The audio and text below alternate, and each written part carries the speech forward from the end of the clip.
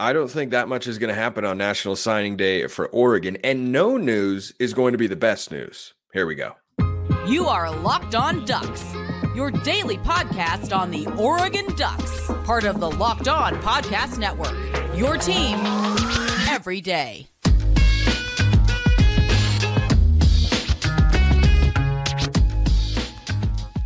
Yes, it is that time once again for Locked On Ducks. I'm your host, Spencer McLaughlin. Thank you so much for making this your first listen or your first view of the day. Part of the Locked On Podcast Network, your team every day, and your number one source to stay up to date with the Ducks. If you have not already, like, comment, subscribe, rate, review, please, and thank you wherever you listen to or watch this show, which today is brought to you by FanDuel. Make every moment more, not less, more. Right now, new customers get $150 of bonus bets with any winning $5 money line bet. That's $150 if your team wins. That could include Oregon over Liberty in the Fiesta Bowl. Visit FanDuel.com/lockedon to get started. Signing day stuff, quarterback questions, Dan Lanning. It's all coming up on today's show. Talking about Dan Lanning, that is. But National Signing Day, there are going to be a lot of names and flips and all this sort of stuff. And it can be a really hectic, crazy time. I'm actually expecting this to be a pretty quiet time for the Ducks. And I think if it is quiet relative to what our expectations are, Oregon is going to land a top 10 recruiting class, and they absolutely should. And 2023's class finished, I think it was number 9 nationally. They were inside the top 10.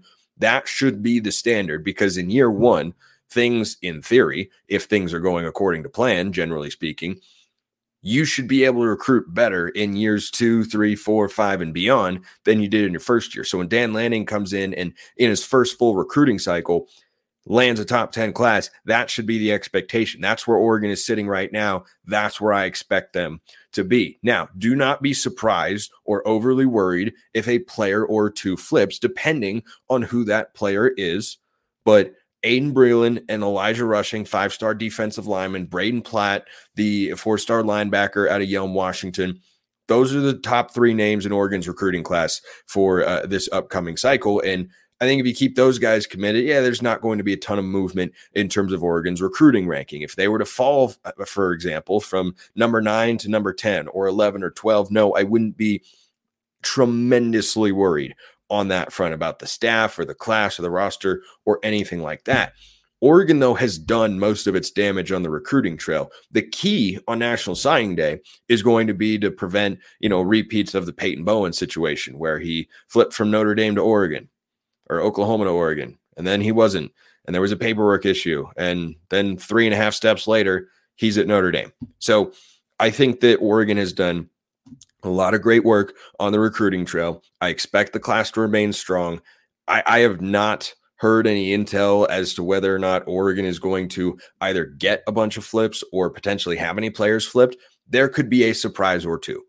That could 100% happen. Last year, it was the either Monday or Tuesday, I think at this time, when Dante Moore, now of course an Oregon Duck, had flipped from Oregon to UCLA. So we haven't seen any of that from the Ducks. We have seen them make portal acquisitions. Dante Moore, of course, the quarterback, along with Dylan Gabriel, the most notable additions. But players have announced their intentions to sign their national letters of intent. And once they sign on the dotted line, they will be enrolling with the Ducks. And there are going to be a lot of early enrollees in this class in the spring who we should get to see in the spring game and hear reporting about throughout spring practice as well. So I think that the Ducks are in a really good spot here to land another top 10 class. I'd expect them to be there, as long as they don't fall outside the top 11 or 12. I don't think there's anything that can happen that would provide cause for concern, or where you'd suddenly look and say, hey, this guy is now creating a need in the transfer portal. You need to add depth somewhere in, the next cycle, or, with a portal guy or whatever may have you. I think Oregon's in a good spot. I think they're going to end up in a good spot. There are a couple of names to watch for that Oregon fans should be aware of, some out of the high school ranks, some out of the transfer portal. So Jeremiah McKellen, the wide receiver commit to Ohio State. There's been, rumors and speculation. He's going to flip to Oregon. He's not going to flip to Oregon. The Ducks have had, a couple of wide receiver decommitments in this 2024 class. So picking one up could be a worthwhile ordeal for Oregon, and McKellen's a very talented kid. I don't know that is going to happen. It certainly could, But the name I think that is more important for the Ducks, frankly, because I think the receiving room has got a ton of depth. Austin Novosad, who talked to the media for the first time this year ahead of the bowl game. I hope we see him in the Fiesta Bowl. I really, really do. He was talking about Jurion Dickey and said, he's gotten so much better and learned the playbook and everything like that. I think when you look at him and Kyler Casper with Trayshawn Holden and Gary Bryant Jr., yeah, you don't have a tested number one receiver at that time, but man, you'd have a lot of talent in that room. So I think they'd be okay. But McKellen's a name to watch from the high school ranks. Couple of portal names to be aware of. Walter Nolan is down to Oregon and Ole Miss, according to, I think it was On 3 Sports that reported it. He is the number one overall player in the transfer portal, according to 24/7 Sports. He was the number one defensive lineman coming out of the 2022 class when he committed to Texas A&M.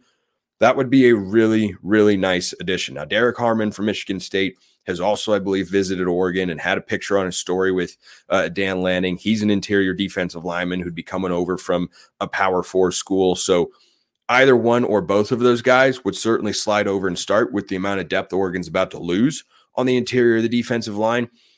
I don't think Oregon's done going after Walter Nolan. I don't know if they'll get him. For the last week or so, it's felt like it's an Ole Miss it's felt like Ole Miss is the favorite, is what I'm trying to say.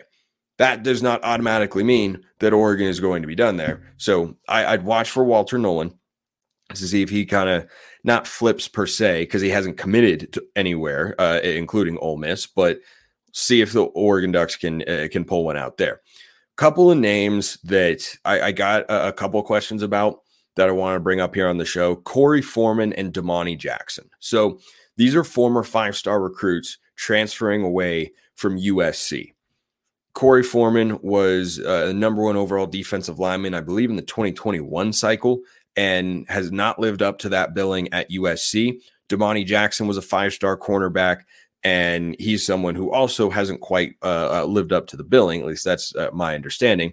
I cover the Ducks far more than I cover the Trojans, of course. I think Corey Foreman could be a possibility, with the looming decision for Jordan Burch. We don't know what that is yet. That's another instance, along with Terrence Ferguson, where in a Johnny Cornelius, no news is good news, because any news is probably going to be a commitment to the NFL draft rather than Oregon in 2024. I'd rather have all those guys back on Oregon's roster. Same goes for Tez Johnson. But you're losing a couple of players along the defensive line. Dorlus played a lot of end. If Burch were to leave, Foreman would be someone who'd have experience, has got physical tools, not a great level of production, but certainly a Power 5 capable starter for the Ducks if he came in. I think Corey Foreman would be a lot more likely than Damani Jackson, and I don't think Jackson makes that much sense. Just positionally and the depth that Oregon has at corner, the players they've brought in. You got Sione Laulea, the 4-star transfer from the JUCO ranks. He was the top JUCO corner in the transfer portal. You have Dante Manning coming back. I know Triquez Bridges transferred to Florida and left, and you've, of course, got Kyrie Jackson going to the NFL, but Jaleel Florence is back next year. Dante Manning's back next year.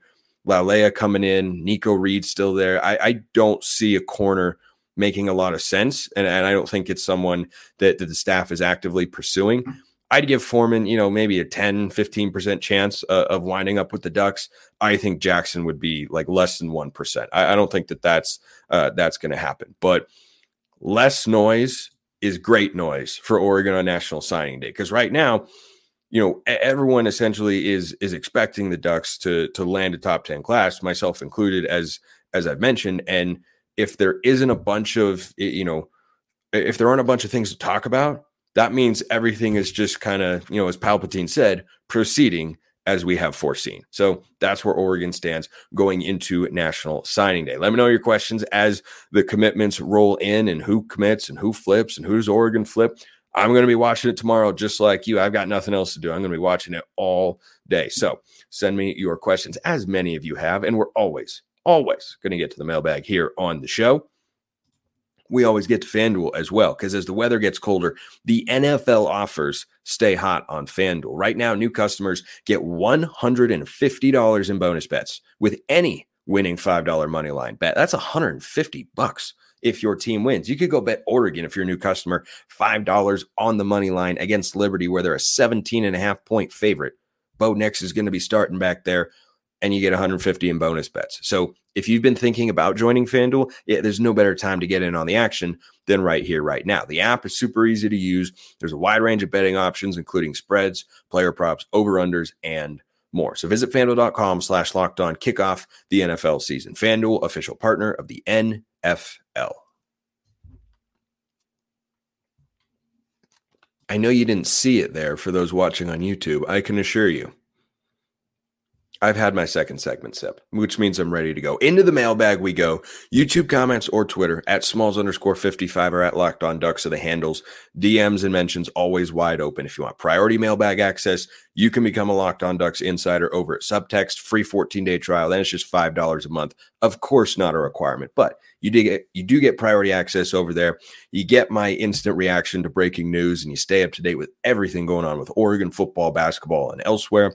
This question came in from Bud. NIL and the transfer portal seem intrinsically linked. There's so much that is not public information. That is very true. What are your thoughts about the reasons for Oregon's success in the transfer portal specifically? How much is Oregon, their brand, uniforms, dollars available, future Nike employment, and other factors versus Dan Lanning's charisma, personality, plans on how to use each player, coaching staff, energy, family, environment? Love the depth of thoughts there. That is, I mean, you got all the factors. You got everything that can really come into play with NIL and the portal there. I think it's pretty clear with the recruiting success that's carried over from the Cristobal era to now the Dan Lanning era for the last 2.5 cycles that Lanning and company have put together, because they came in late, kind of salvaged that 2022 class, landed Josh Connerly. That was a big commitment. So I think that for the Ducks, there is a certain cachet of that yellow O of, Phil Knight, Nike, the uniforms, everything, right? And it's all paid off in a big way over the last 15 years to where Oregon's brand is sufficient that even though the university academically is not up to some of the other ones that are in the Big Ten, Oregon is there. Why? The football program. Like, there's I don't think anybody is making any bones about that or trying to push back on that particular notion. Like, if Oregon's football team didn't have the brand that it does, which goes beyond any one individual, I think including Phil Knight, then they would not currently be a member of the Big Ten Conference for 2024. So I think it carries a good amount of weight. I also think, as Brian Smith has talked about on this very show, Dan Lanning busts his butt, because if you want to recruit well to Oregon, you have to be an absolute grinder. And he is. He clearly is, because Oregon does not have a lot of in-state talent. Washington's got more. California, of course, has way more. It's comparable, but I think Utah's even got more. Arizona's got more. Oregon is closer to Idaho in terms of the number of blue chip prospects that the high schools are churning out on an annual basis. So if you want to recruit well, you have to work extra hard because you're geographically challenged up there. It is harder to recruit. It is not given to you. So Kalen DeBoer at Washington, for instance, we know he's a great coach, AP Coach of the Year, which is very well deserved because he did a heck of a job this season.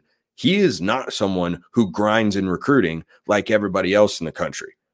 That is not his MO. Washington's class right now is like 38th in the country, even though they have, as I said, more in-state talent in Washington than the Ducks have in Oregon. But Lanning and his staff prioritize it at a higher level. I think in the long run, that pays dividends. It obviously hasn't against DeBoer just yet because he's a really good coach. But I think that for the Ducks, they've got a guy in Dan Lanning that wants to go into Texas, that wants to, knows the importance of California. That relationship has been well established. There are certainly elements of Oregon's brand that helps Lanning get inside the top 10, but you can't just be given a top 10 class. Okay, if for example, if you're at Alabama, Georgia, heck, even Texas A&M to a certain extent, you can roll out of bed and put together a top 20 class and not even think about it. You can work kind of hard and get a top 10 class. At Oregon, you have to be working around the clock all the time. It has to be a major priority, and it clearly is. So I think that, both factors are absolutely in play. And that's what comes together to bring us to the point as fans where we say, okay, a top 10 recruiting class is the expectation. Playing in the Big Ten, playing on, big stages and winning big games and winning a lot of football games and having the money and everything behind you. That's all there. But Lanning has to be a grinder as well. And I think he absolutely is. This question from Sean. Spencer, with Moore, that's Dante Moore, of course, waiting, do you think Dillon Gabriel will be pulled from playing if Oregon is up? I feel this hurts Bo's overall numbers. If he'd played all 4 quarters and put up big numbers, could this affect his Heisman chances? Well, for Bo Nix this year, because Oregon lost twice to Washington, he was never going to win the Heisman. If he had, slightly better numbers, maybe, but once you got into a statistical argument, Jayden Daniels ran for over 1,100 yards this year, I think it was. He ran for at least 1,000. Bo Nix was never going to do that because Oregon actually runs the football, because Oregon's a better team than LSU. They're not reliant entirely on one guy, though Bo was, of course, spectacular and deserved to be a Heisman finalist this season. So I think that for Dillon Gabriel next year, I'm not, and I talked about this when he committed, I don't expect him to be a Heisman caliber quarterback. I expect him to be good because I've seen him be good. I mean, this year, over 3,600 yards, over 40 total touchdowns, 6 interceptions, completed almost 70% of his passes. I want him to be the same guy. If he's an even better version, great. But I don't think he has another gear the way that I felt, Bo Nix perhaps could have when he transferred over from Auburn, because Gabriel just came from a good situation. Oklahoma's a good football team. They're 10-2.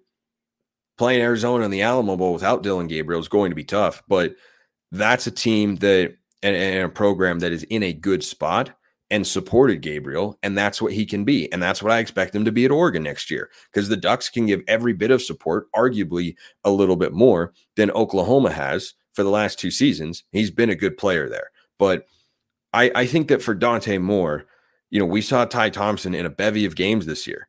I think we'll see Dante Moore in several games next year. If Oregon keeps the Hawaii game, I'd expect him to play. The Boise State game, I think the Broncos could be pretty good, or at least, competitive enough to where Dillon Gabriel would have to play all 4 quarters there. But you talk about the Idaho game, of course, Oregon's backup quarterback is going to get into that one. Depending on what happens with Oregon State and how good their roster is, that game could get out of hand. Oregon State at Reser, though, Ducks have lost the last 2 matchups at Reser Stadium, so I wouldn't sleep on that particular game. But I think you can find a number of matchups on the schedule where you look and go, yeah, Dante Moore will probably have the opportunity to play in 4 or 5 games. And I've mentioned this before as well. I don't think he's redshirting. I think he wants to develop to make himself the best NFL prospect he can. But to do that, he shouldn't need 3 seasons starting at Oregon, right? He should need at least 1, but 2 at the most. And I think that's the way he's going to approach it. So, he'll play in as many games as he is needed. And I think there are going to be opportunities next year on Oregon's schedule to where he gets into the game because Oregon's up by so many points. And I'm just not concerned. Like, yeah, it's nice to have, Heisman finalists, and you'd love to see an Oregon player win that again someday. But I think we'd all rather have the team success. At least I know that I certainly would.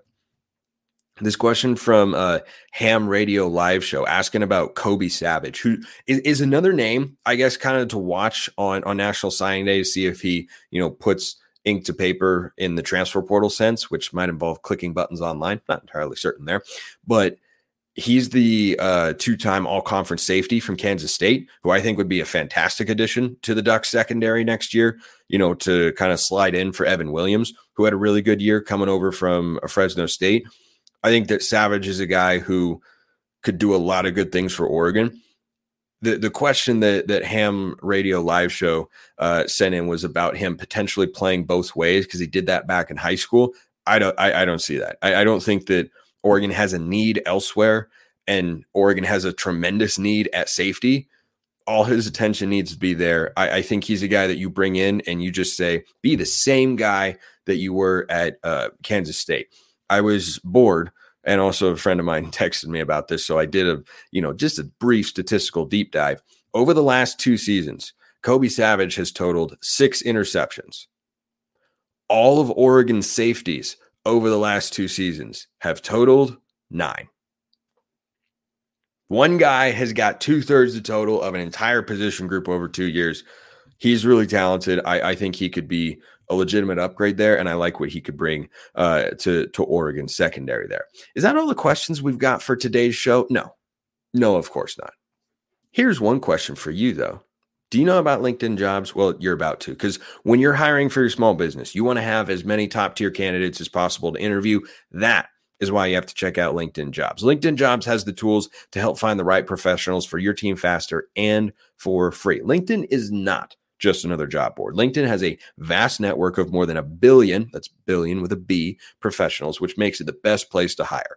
Hiring is easy when you have that many quality candidates. So easy, in fact, 86% of small businesses get a qualified candidate within 24 hours. LinkedIn knows the small businesses are wearing so many hats and might not have time or the resources to hire. That is why they want to help you out with an intuitive, quick, and easy process.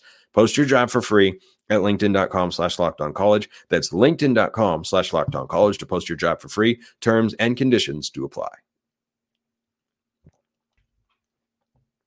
Back into the mailbag we go. This is a different Sean, spelled the same way as the other Sean, though. Both are SHAWN kind of guys, not SEAN.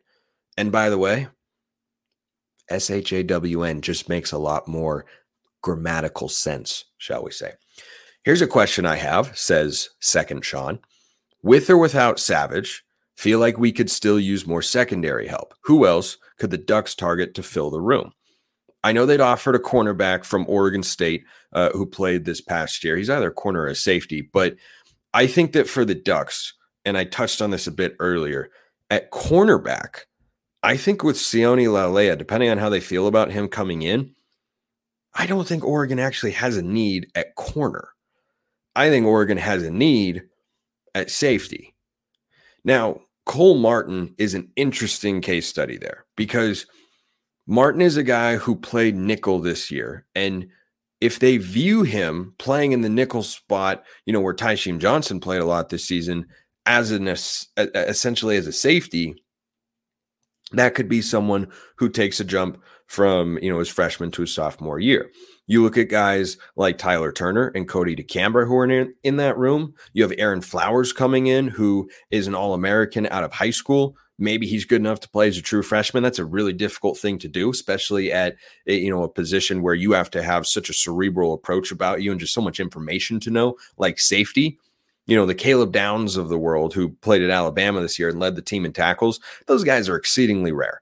It's a lot easier, I think, to play corner than safety, because oftentimes when you're a safety on the back end of a defense, you have more responsibility in terms of play calls and understanding coverages and assignments and whatnot. But I think that for the Ducks in the safety room, adding Kobe Savage would be a no-brainer addition, and I hope that happens at some point today. If you're talking about other names that they could get out there, I don't think they have anybody on their radar at this time, and I wonder if that doesn't mean they feel confident either in one of the redshirt freshmen, Turner or DeCambra, or maybe they feel really good about Flowers. But I'd expect to see a lot of Cole Martin, and I'm just curious to see what happens with Tysheem Johnson, because Johnson's a guy who succeeded a lot playing in the box this year. He had a couple interceptions, had a couple sacks as well. I think that's someone who, is kind of that star position that is best suited to play 15 yards and in rather than playing over the top. And I think that for the Ducks, if you bring in Savage, that's one safety over the top. But Cole Martin, when he came into the game, was not playing outside corner. He was playing nickel. Now, he's recruited as a cornerback, but going from corner to safety as the son of the defensive backs coach, certainly a feasible option in there. So I wonder if that is in the move, but I won't be surprised if Oregon goes out and adds another transfer at the safety position, because I agree with you, even with Savage in there, you're lacking some serious experience. But as we've also seen, I think Cole Martin is a dude. I think that guy, from the moment we first saw him in the spring game, he was just locking up Chris Hudson. And we went, well, that was Oregon's number 2 receiver a year ago. And Cole Martin was putting the clamps down. Well, Cole Martin played a good amount this year. And I think he's going to play even more next year. I'm curious to see how they use him and what that means for Tysheem Johnson's role. This question from Censorship 874. All right. I can see in these portal days of a guy we like coming out of high school being encouraged to go to a school that plays a similar offense and then told they can come back in the portal in a year or two. An informal farm system, if you will. However, I can also see this being formalized, that a big school in the FBS can have an FCS school develop talent and game experience for them. Can you see something like that? Or even a D2 school like a Portland State being a feeder school for Oregon? Well, first of all, Portland State's a Division I FCS, not a Division II, like where Jay Harris, the running back, just came in from Northwest Missouri State. So important distinction there. But this is complicated. So, Bud mentioned earlier in his question, there's a lot of stuff that goes on behind the scene, the communication and what that is 1,000% true. Can confirm. Anybody who knows anything can confirm that there are plenty of conversations. When Cam Ward had all those initial offers, he still hasn't committed, by the way, which I find to be curious to say the least. But if you think that Cam Ward, the first contact that anybody had with Cam Ward came right after the season ended, I think that would be incorrect. These moves amongst quarterbacks happen very quickly because contact has been made, which technically goes against the NCAA tampering rules, but they're not looking into any of that sort of stuff because, everybody is doing it in college football. So I think that with regards to the farm system, I struggle to say that I can see that happening in a formal way or frankly in an informal way. I don't think Dante Moore chose to go to UCLA thinking, I'm going to go here, play for a year and get some experience, whether it's good or bad, and then come back to Oregon, eventually be their quarterback. Knowing, I'm not going to get any experience sitting behind Bo Nix in 2023, which is true. He only would have played a handful of snaps here and there, if any at all. Who knows what would have happened with Ty Thompson if Moore had come in, before the 2023 season. Moore might not have played at all this year. It's a touch tinfoil hat for me. It's just a hair too much in that direction. I can't say there's a 0% chance that, that sort of approach has taken place, given the facts on the ground that we have seen. But I really look at, what college football is, and the kids are ultimately the ones making the decision. Dan Lanning and the staff make as great a pitch as they can to everybody that they want to recruit to Oregon. They'll say, hey, here's your scholarship, here's your NIL opportunity, here's your playing time, here's how you can get to the NFL, here's everything like that. But the kid is making the decision. And if you're someone who thinks you're good enough to play at the Power 5 level, I think, and I answered a question about this on yesterday's show too, I think that kids are still going to take that opportunity because you never know what can happen, right? And if let's say you're a 4-star quarterback or a high 3-star quarterback coming out of high school and you're going to go to a Power 4 program and you're going to have a chance to start, but you're not going to be guaranteed a starting spot at, any particular position. If you're a recruit of that caliber to where a Power 4 school is offering you a scholarship, you can always go play at an FCS or a G5 school or a Division II school. That option will never be taken away from you. However, if kids go to a lower level school first, there is no guarantee that they have the opportunity, be it because of injuries or film or coaching. The coaches might not like you as much, so they could prefer somebody else, and you might not get the chance to show what your full potential is. At that point in time, you're not going to look as appealing to a Power 4 school. So if you have the opportunity as a high school recruit to go play major college football, you're going to take that, knowing if it doesn't work out, I can always transfer somewhere and drop down to a lower level of competition and go see the field a bunch and try to build some tape to go play professionally in the NFL or XFL, CFL, whatever you want to do. But I don't think that kids are going to be recruited to a school like Austin Novosad, for instance.